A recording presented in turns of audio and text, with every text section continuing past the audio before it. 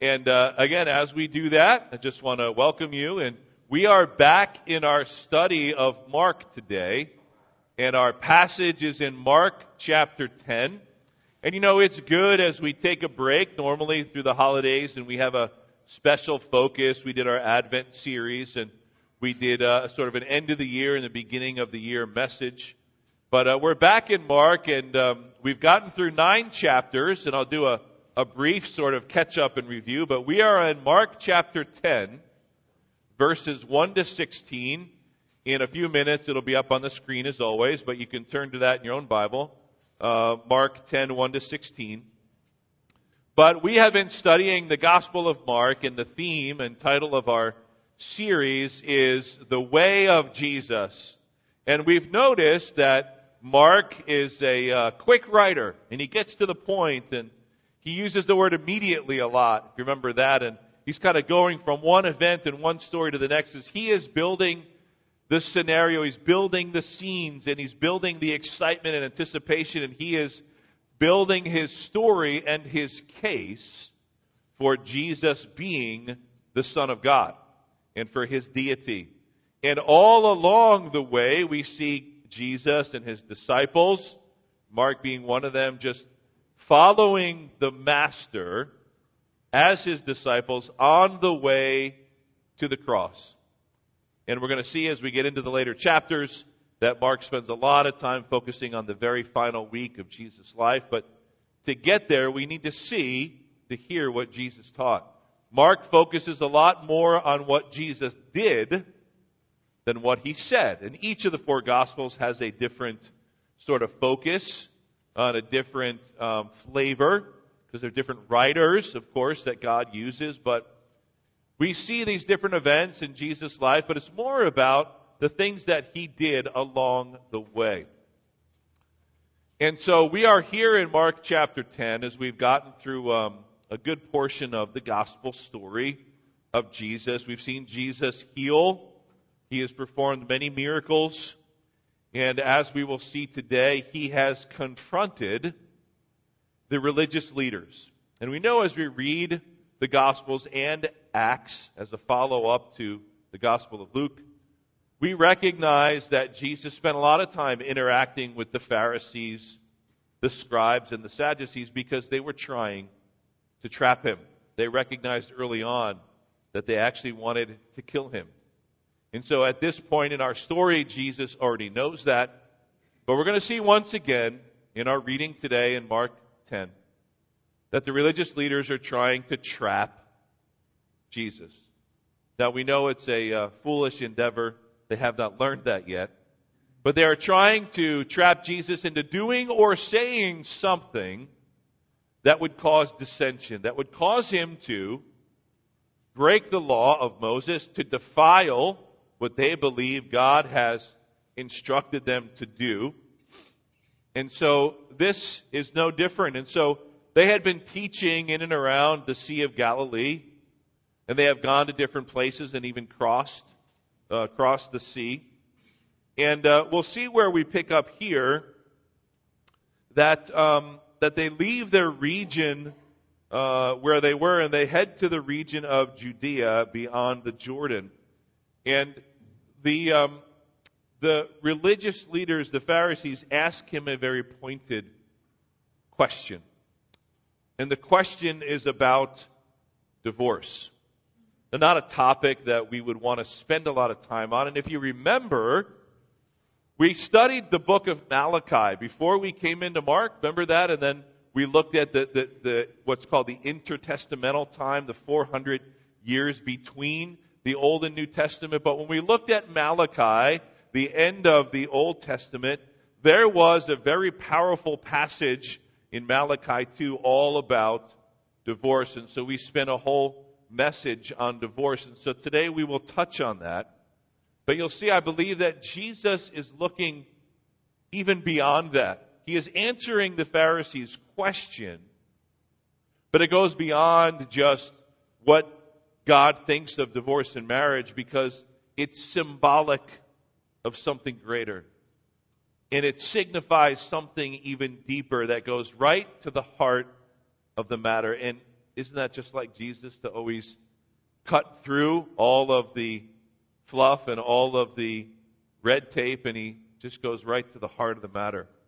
You know, we were blessed to recently go to a wedding a couple months ago, and you know how the DJs always try to have these fun things to have the couple do, and it's kind of fun for everybody to stand and watch. And so they did this thing. I thought it was really sweet, because sometimes the things that they do at these weddings can maybe be a little inappropriate.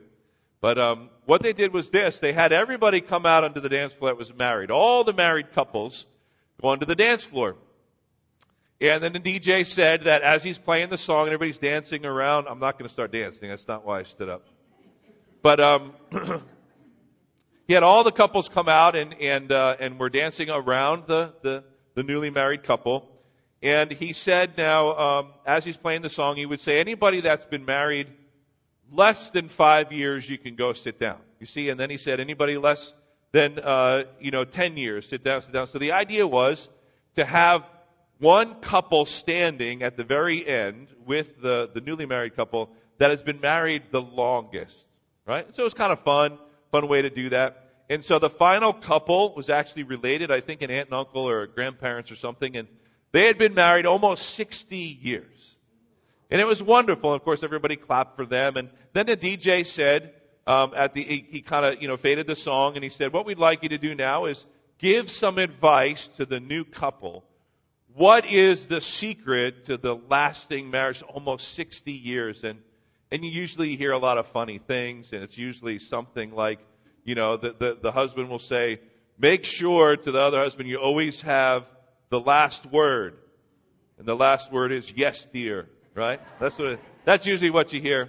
But this couple was so sweet, and the husband said to his wife and to the new couple, and he said, the secret, I believe, to our lasting marriage is to always think of your spouse before yourself. And isn't that such a biblical principle? That he would be humble enough, that we would be humble enough in our relationships, and even especially in marriage, to think of the other first. To put the other spouse first in everything. In every way. Whether it's the small things or the big things, that you would put the other first. And that sentiment, that actually biblical truth, speaks right to the main point that I think Jesus is trying to get at today in our passage. The beautiful truth is that if in a Christian marriage, in a godly, divinely appointed and designed marriage, if the two are to become one, as God says, then isn't it in your best interest to think of the other first? If in God's eyes you enter into what we say holy matrimony, and you are both seeking after God, then wouldn't it make sense that you would always put the other one first? Because now the two of you are one, God says. It's a mystery how it is, but in God's eyes, yes, you're two individual people, but in God's eyes, in the marriage union and relationship, the two have become one to be inseparable.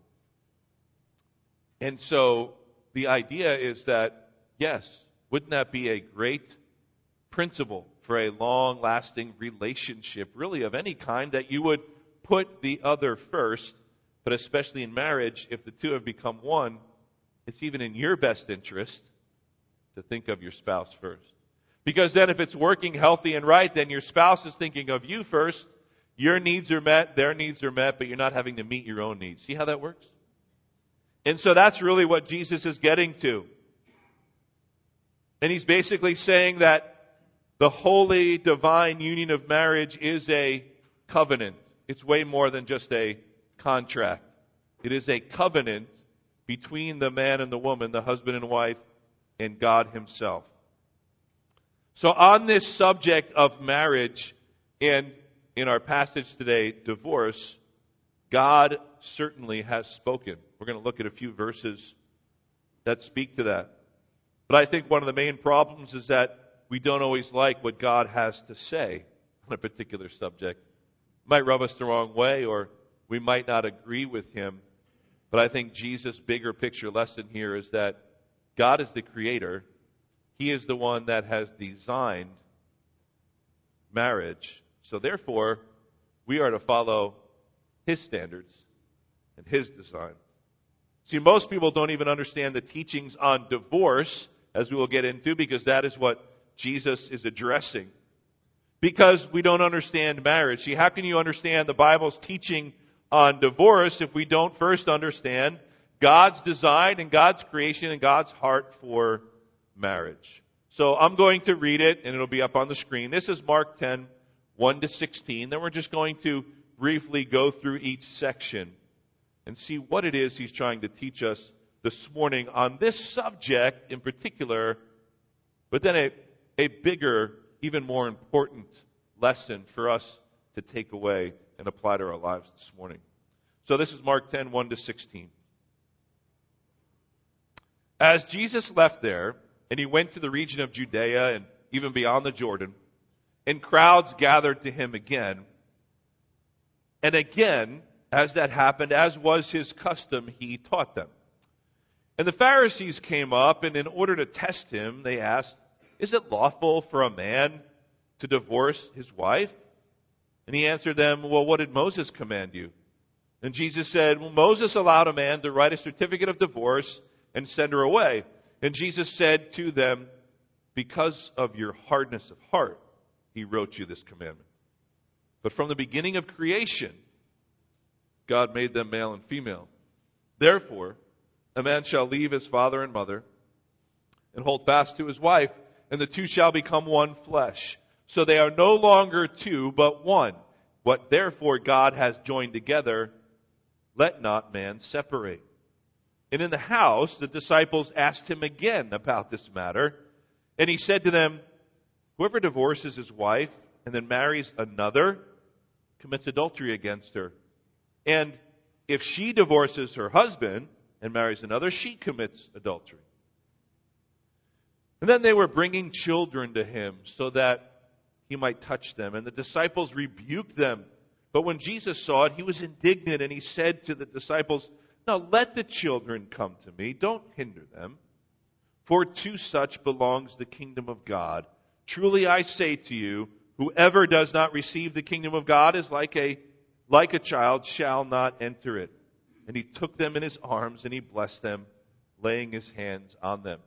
And this little section at the end about letting the children come to Him, it fits perfectly, of course, in His teaching on marriage and divorce. We'll see how that all works together and why Mark included that, why it happened right after. Jesus used that as a teachable moment. So we'll walk through this together, and we're going to sort of park in different verses for a little bit longer than others and unpack what Jesus is teaching us. So verse 10, it says, He left there, He went to a region of Judea, and beyond the Jordan, the crowds again gathered. This is sort of a good summary of Mark. So if you're just joining us today or sort of forgotten what we've covered in the first 9 chapters, this verse 10 is kind of, in a way, in verse 1, it's actually a way to summarize the first 9 chapters, because Jesus and His disciples were traveling around. The crowds were following Him, and then He had mercy on them and He taught them. It says, as it was His custom. If you've been following us and been here for our study of Mark 9, doesn't that kind of sound like what's basically been happening every step of the way? Jesus moves on. There's a big crowd, and they kind of move on with Him and follow Him. And He looks, He says, "Oh, another crowd." And then He teaches them. So that's what's happening here. And the crowds gathered, and Jesus taught them. And then verse 2 says the Pharisees came up, and in order to test Him, they asked Him a question. Now again, that's been happening all along as well. That the Pharisees, we don't even think about it, but it's not just disciples, and it's not just the interested parties that have been creating this crowd and following Him. The religious leaders have been with that crowd all along. And that's important to remember. The scribes, the Pharisees, they keep showing up. They're kind of like hiding behind the scenes, and they're kind of just mingling around. And every once in a while, they kind of pop up and they try to test Him. So that's what happens here. So nothing new, but this is what they say. So this is how this time the Pharisees, the religious leaders, try to trap Jesus. They ask Him a question. Now, Jesus, is it lawful for a man to divorce his wife? Now, first of all, why would they even ask that question? Well, first of all, it's part of the law. They know it. Jesus is about to call them on it, and he's so good at doing that. But they're trying to get him to say something that would defile the law, that would go against the law of Moses, to make them look better and give them a reason in the eyes of all the other people to arrest Jesus and to even put him to death. And so they basically say, all right, this time let's ask him about this hot topic. Let's ask him about this. Jesus, is it okay? Is it okay according to the law of Moses for a man to divorce his wife? And look at how Jesus answers in verse 3. He simply says, well, what does Moses say? What did Moses command you? Now, think about it. They knew the law, right? Jesus knew the law. And so he puts it back on them. He puts it back on them and he says, well, let me answer your question with a question. It's really a good tactic. And of course he says, so what does Moses command you? He's saying, you know what the law says. Tell me, what does Moses teach? And so, verse 4 says, well, they said, Moses allowed a man to write a certificate of divorce and send her away. Verse 5, Jesus said to them, because of their hardness of heart, he wrote you this commandment. That's the key right there. That's like the heart of the passage. Because see, the Pharisees, the religious leaders, are all about the letter of the law, and they're trying to trip Jesus up. And of course, Jesus gets right to the heart of the matter. And they say, is it okay? Is it lawful for a man to divorce his wife? And Jesus says, okay, well, what does Moses say? And they said, yeah, Moses, according to the law God gave him, said it was okay.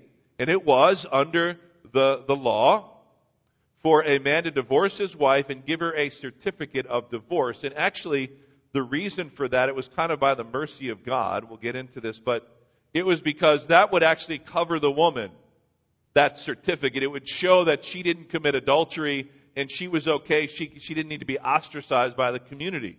And so they're saying, yeah, Moses and God said it was okay to divorce. And all it takes is a piece of paper. Does that sound familiar? Does it sound like our society today and our world today, that it's so easy, you sign a piece of paper and that nullifies things. And so Jesus, of course, is not going to leave it just hang there, but he gets right to the heart and he says, because they say, no, it's okay by Moses. And Jesus says, you know why? Because your heart is wicked. Because your heart is hardened. And he says, this is why God allowed it in the law, because of your hardness of heart. He wrote you this commandment. See, Jesus is about to go on and teach a little bit more and unpack this teaching on divorce and what God's view of marriage and relationship and divorce is. And he says it's because of the sin problem in your very nature, that God even allows divorce for a specific reason. Now, what do the Pharisees and religious leaders think about that? But see, Jesus cut to the quick, as we say, and he gets right to it. See, he's trying to say this, and Jesus is saying a lot in that response. It's the hardness of heart, because the Pharisees have lost sight of God's original design for the law. That's our bigger picture today. God is the creator. He creates things that are beautiful, beyond description. Even the creation of the law was for the benefit of the people of Israel and the nations around them, because Israel is supposed to be a light to the heathen nations. And so the law was good for them. It was to point them to their sinful nature and need for God to help them and be merciful and gracious. But the law was also good to keep order among them.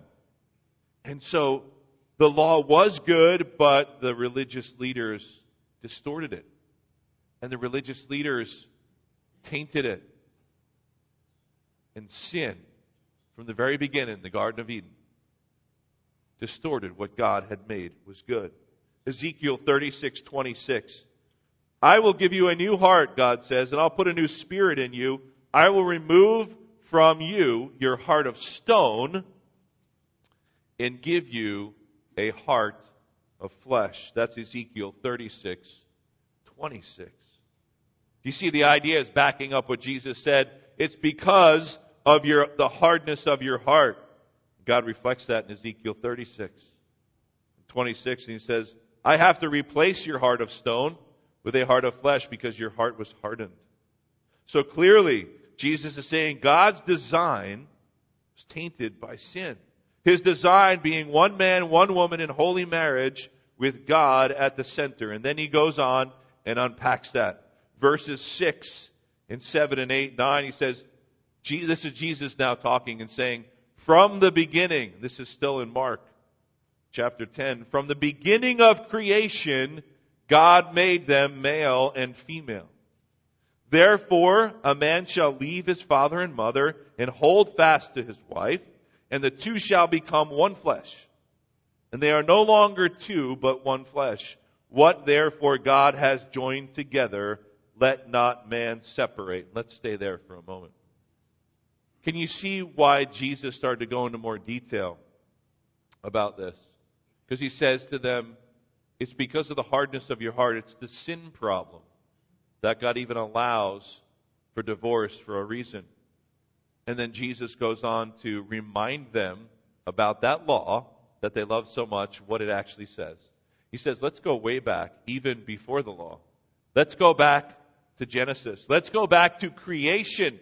Let's start with God, how about, and not just stay on the letter of the law. And Jesus says, from the beginning of creation, do you see that right there? See what he's trying to do?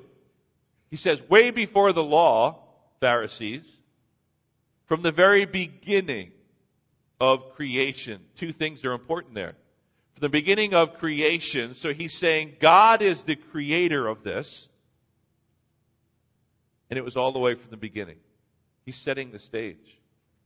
You can't go any further back than the beginning, and you can't look any further than God himself, the creator. He says God made. Again, he's hitting home. God made them male and female. See, he's now quoting the Bible they should know. He's quoting the scriptures way back from Genesis. Therefore, a man shall leave his father and mother and hold fast to his wife. Some versions say cling to his wife. You know, that word of the Hebrew is really the word for glue, for being like stuck like glue. You ever stick two things together with Gorilla Glue, right? It doesn't come apart. That's the idea. When we say cling, when it says that they shall hold fast, that he shall hold fast to his wife, the idea Jesus is building, and he's building his case. He says, it's like glue. It started from the beginning. It was from God the Creator. And here was his design, that the two would become one. The male and the female. So we define marriage. One man, one woman. Coming together, holy matrimony.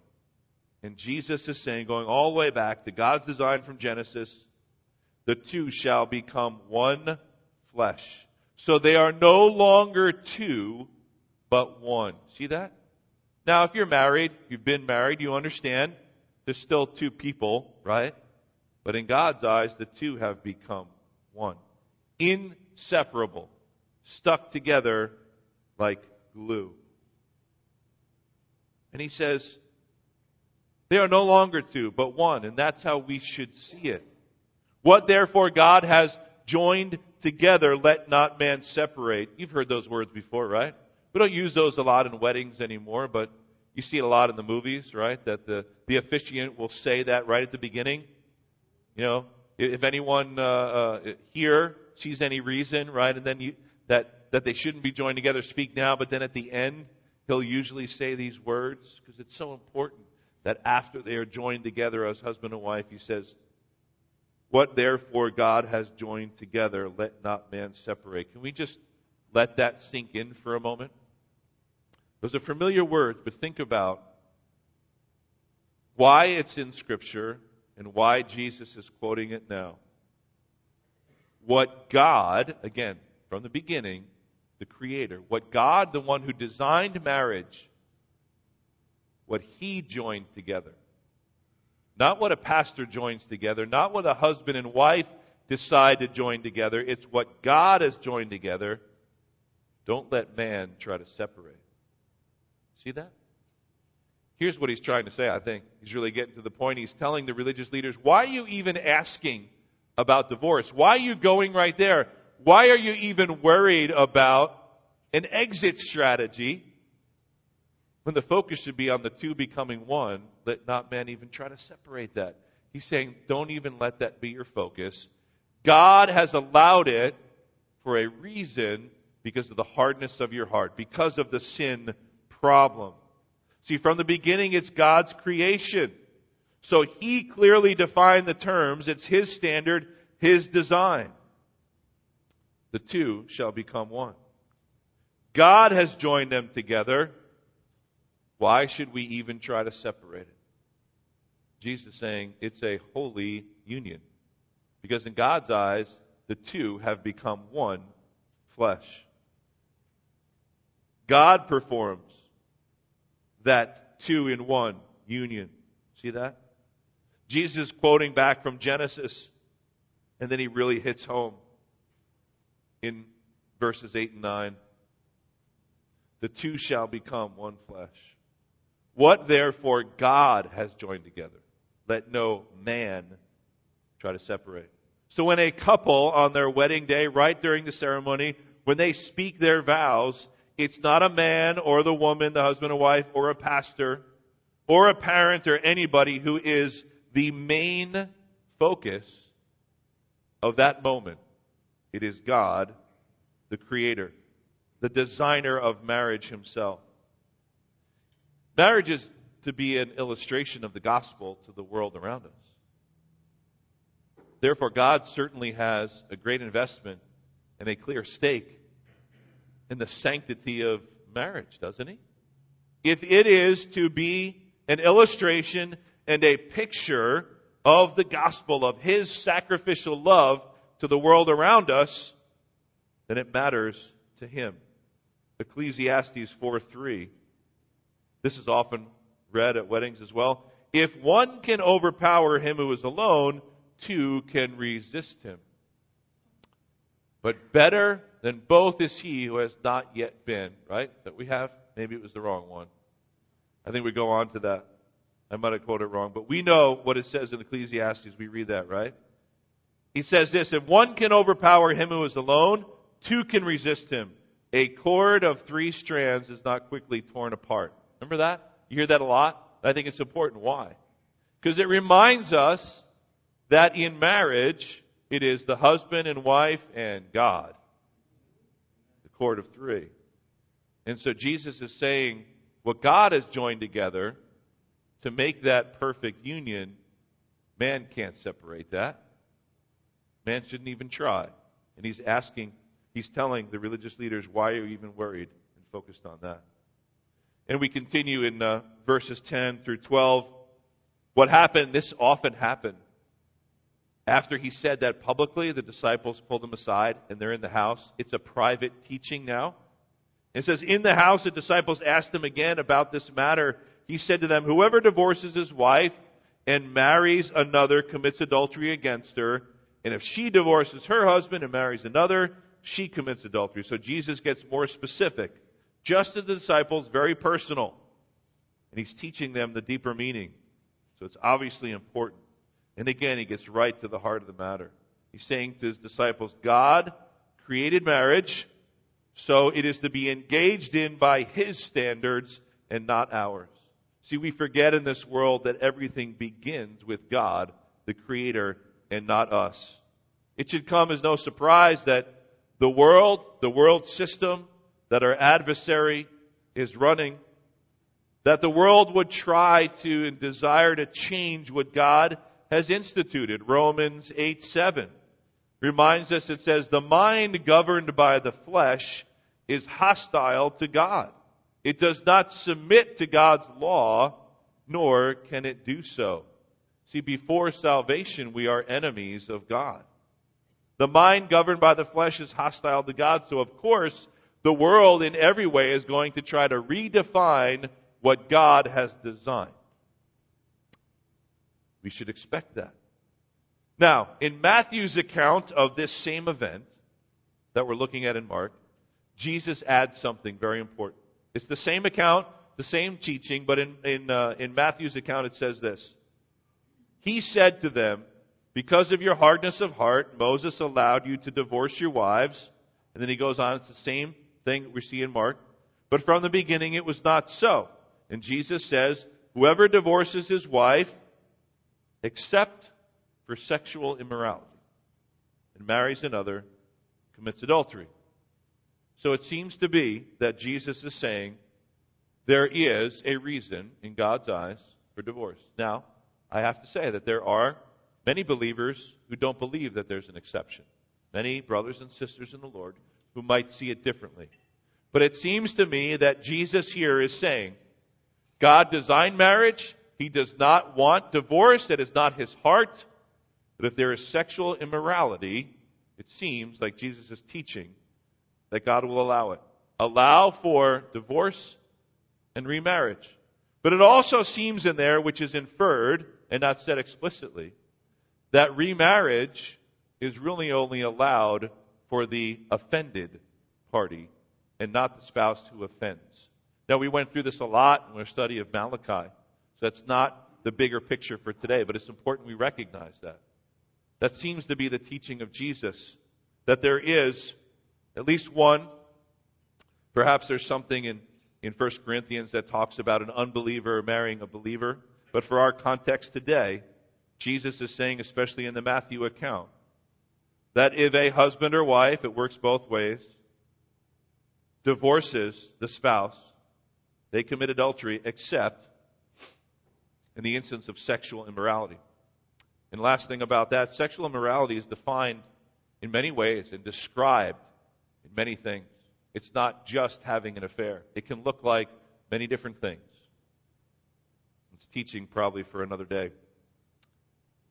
And so Jesus is talking about adultery. But what's the bigger picture there? He is saying, look, why are we trying to even talk about breaking the covenant of marriage? Because that goes to a bigger picture. He's saying through the religious leaders, the people of Israel have broken their love covenant with their Creator. And marriage is a picture of that covenant. And a covenant is not to be broken. And Jesus is teaching that. He's saying that bond has been broken over and over again, people of Israel.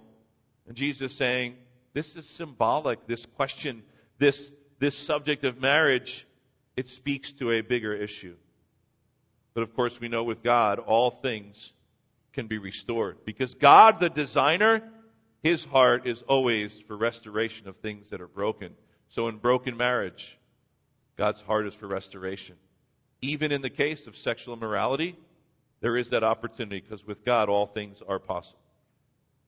And so we have to understand that too. God's heart is that the two are one. But because of sin, if there is brokenness, God is all about restoration. Remember that as well. And then, almost done. He says in verses 13 to 16, and it seems like it might not go together, but look at how this just flows right through it. Then all of a sudden it changes sort of momentum in the scene here, and it says, and then they were bringing children to him, meaning I think the parents, were bringing their children to Jesus that he might touch them, heal them, love them, bless them, and the disciples rebuked the parents, keep your children away. What is that? Children are to be seen and not heard. Is that the old saying, right? But what happens? Verse 14, when Jesus saw what was happening, he didn't just correct them and say, no. He was indignant.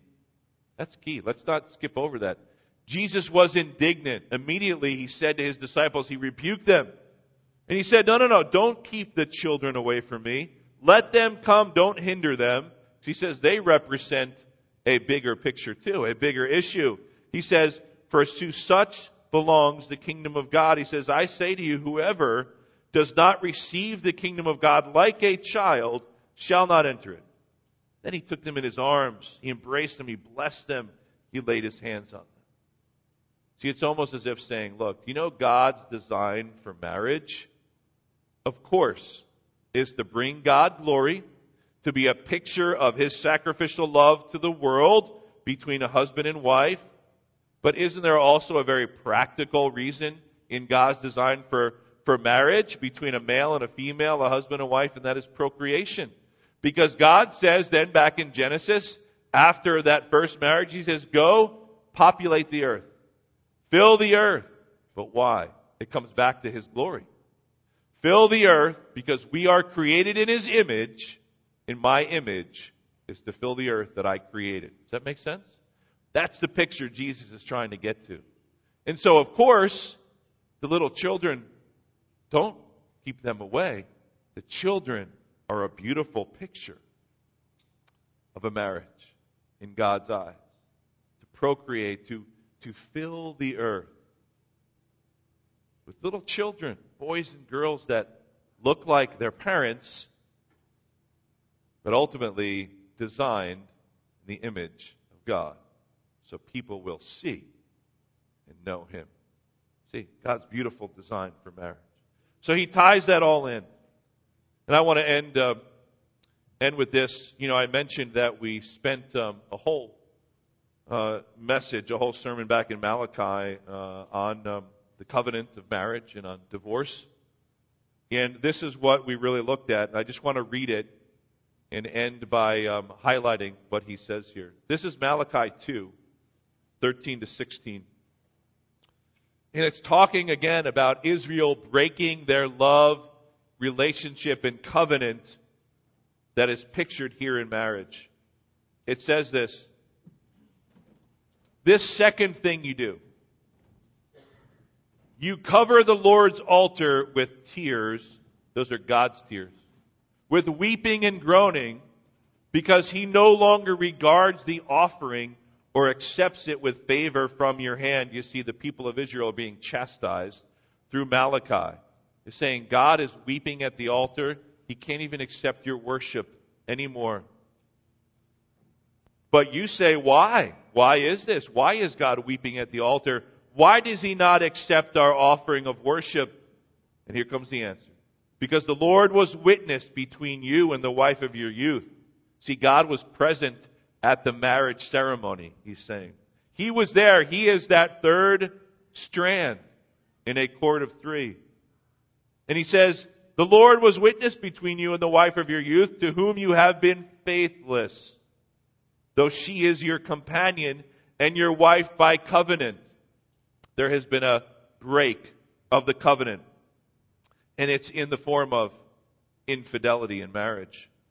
15, He did not make them one. It says, did He not make them one? It's the two flesh becoming one. With a portion of the Spirit in their union. See what's saying? This is in Malachi. Didn't God join together the husband and wife? It wasn't just the pastor or the parents agreeing. It was God who joined them together. And it says, even with a portion of the Spirit in their union. And what was the one God seeking? What was His purpose in creating marriage? Godly offspring. Not just offspring, godly offspring that would represent His image. So guard yourselves in your spirit. Let none of you be faithless to the wife of your youth. For the man who does not love his wife, but divorces her, says the Lord, the God of Israel, covers his garment with violence. Some of your versions might say, I hate divorce. That's where it comes from. If his garment is covered in violence, it pictures hate. God hates divorce. So guard yourselves in your spirit and do not be faithless. Marriage, you see, is designed as a covenant. Man, woman, God, and it's for life. That's God's design. And He is the creator. It's a picture of the gospel. And it is designed to fill the earth with the image of God. But church, here's what we've done. And it goes way beyond broken marriages, infidelity. We have distorted and we have marred God's beautiful design for His creation. We do it with the environment, the way that we treat the world He gave us. We do it with our bodies, the way that we treat our bodies, these earthen vessels that are now considered the temple of God. We do it in relationships. We were called to have dominion over this earth, and what have we done with it? But see, it goes even beyond, Jesus' teaching does, beyond marriage. And he, of course, is addressing that because that's how the Pharisees tried to test him. But he's saying God is the great creator. He's the designer of all things. And so we must remember that it starts at the beginning with God. He is the creator. But just like what happened with Adam and Eve, when they had this perfect union, Adam and Eve and God, the cord of 3 strands, when everything was good, when they sinned and took it upon themselves to live outside of God's standard and outside of God's design, they were cast from the garden. And you know what? The world didn't look so beautiful anymore. There were thorns in the ground that they then noticed and they had to work around. They were then covered in their perfect bodies that God gave them were no longer perfect. They were now subject to disease and even death. Life wasn't so fun and beautiful anymore. Even the things around them didn't seem so nice. See, it was the marring and distortion of God's beautiful design. We see it from the very beginning. But again, God is in the business of restoration. At the end of all things, God will restore.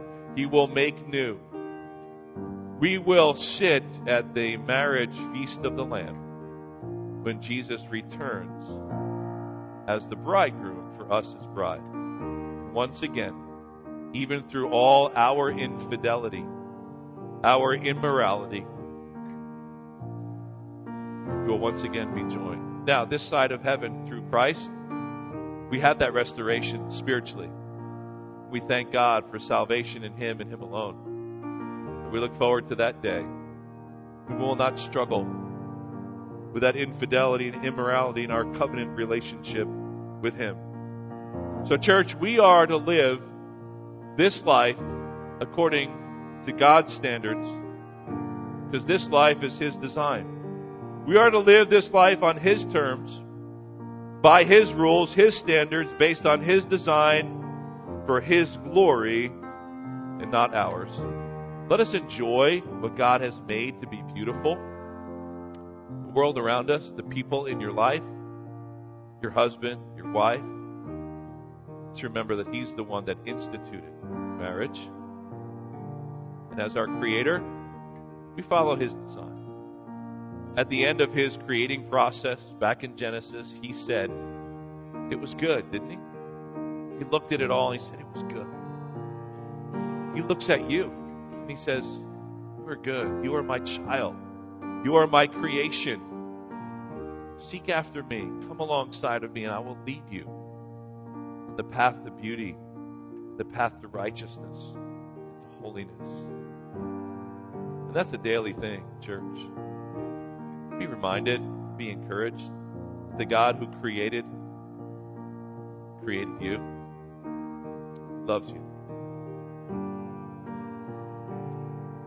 Pray. Father, we're sorry.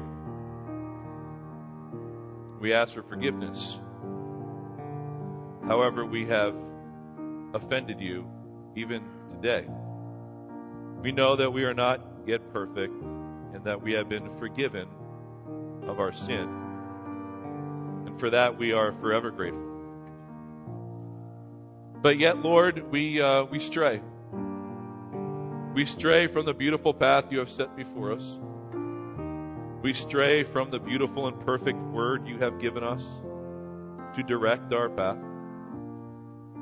We stray from your design, even in our marriage relationships, as we become selfish and as we don't think of the other first. But God, may we even remember the sweet words of encouragement from the couple who's been married 60 years, that the key is that we would always put our spouse before ourselves. And God, may we never forget that it is you who creates that cord of 3 strands. And that because of that, it is inseparable. God, help us not to try or to even attempt to separate what you have joined together. Lord, may we fix our eyes on you. And may we worship you, be grateful every step of the way. And as we live this life you've created, to enjoy the beauty of it in all of its beauty, in all of its glory, as you designed it to point right back to you. So we thank you for it. In the name of Jesus.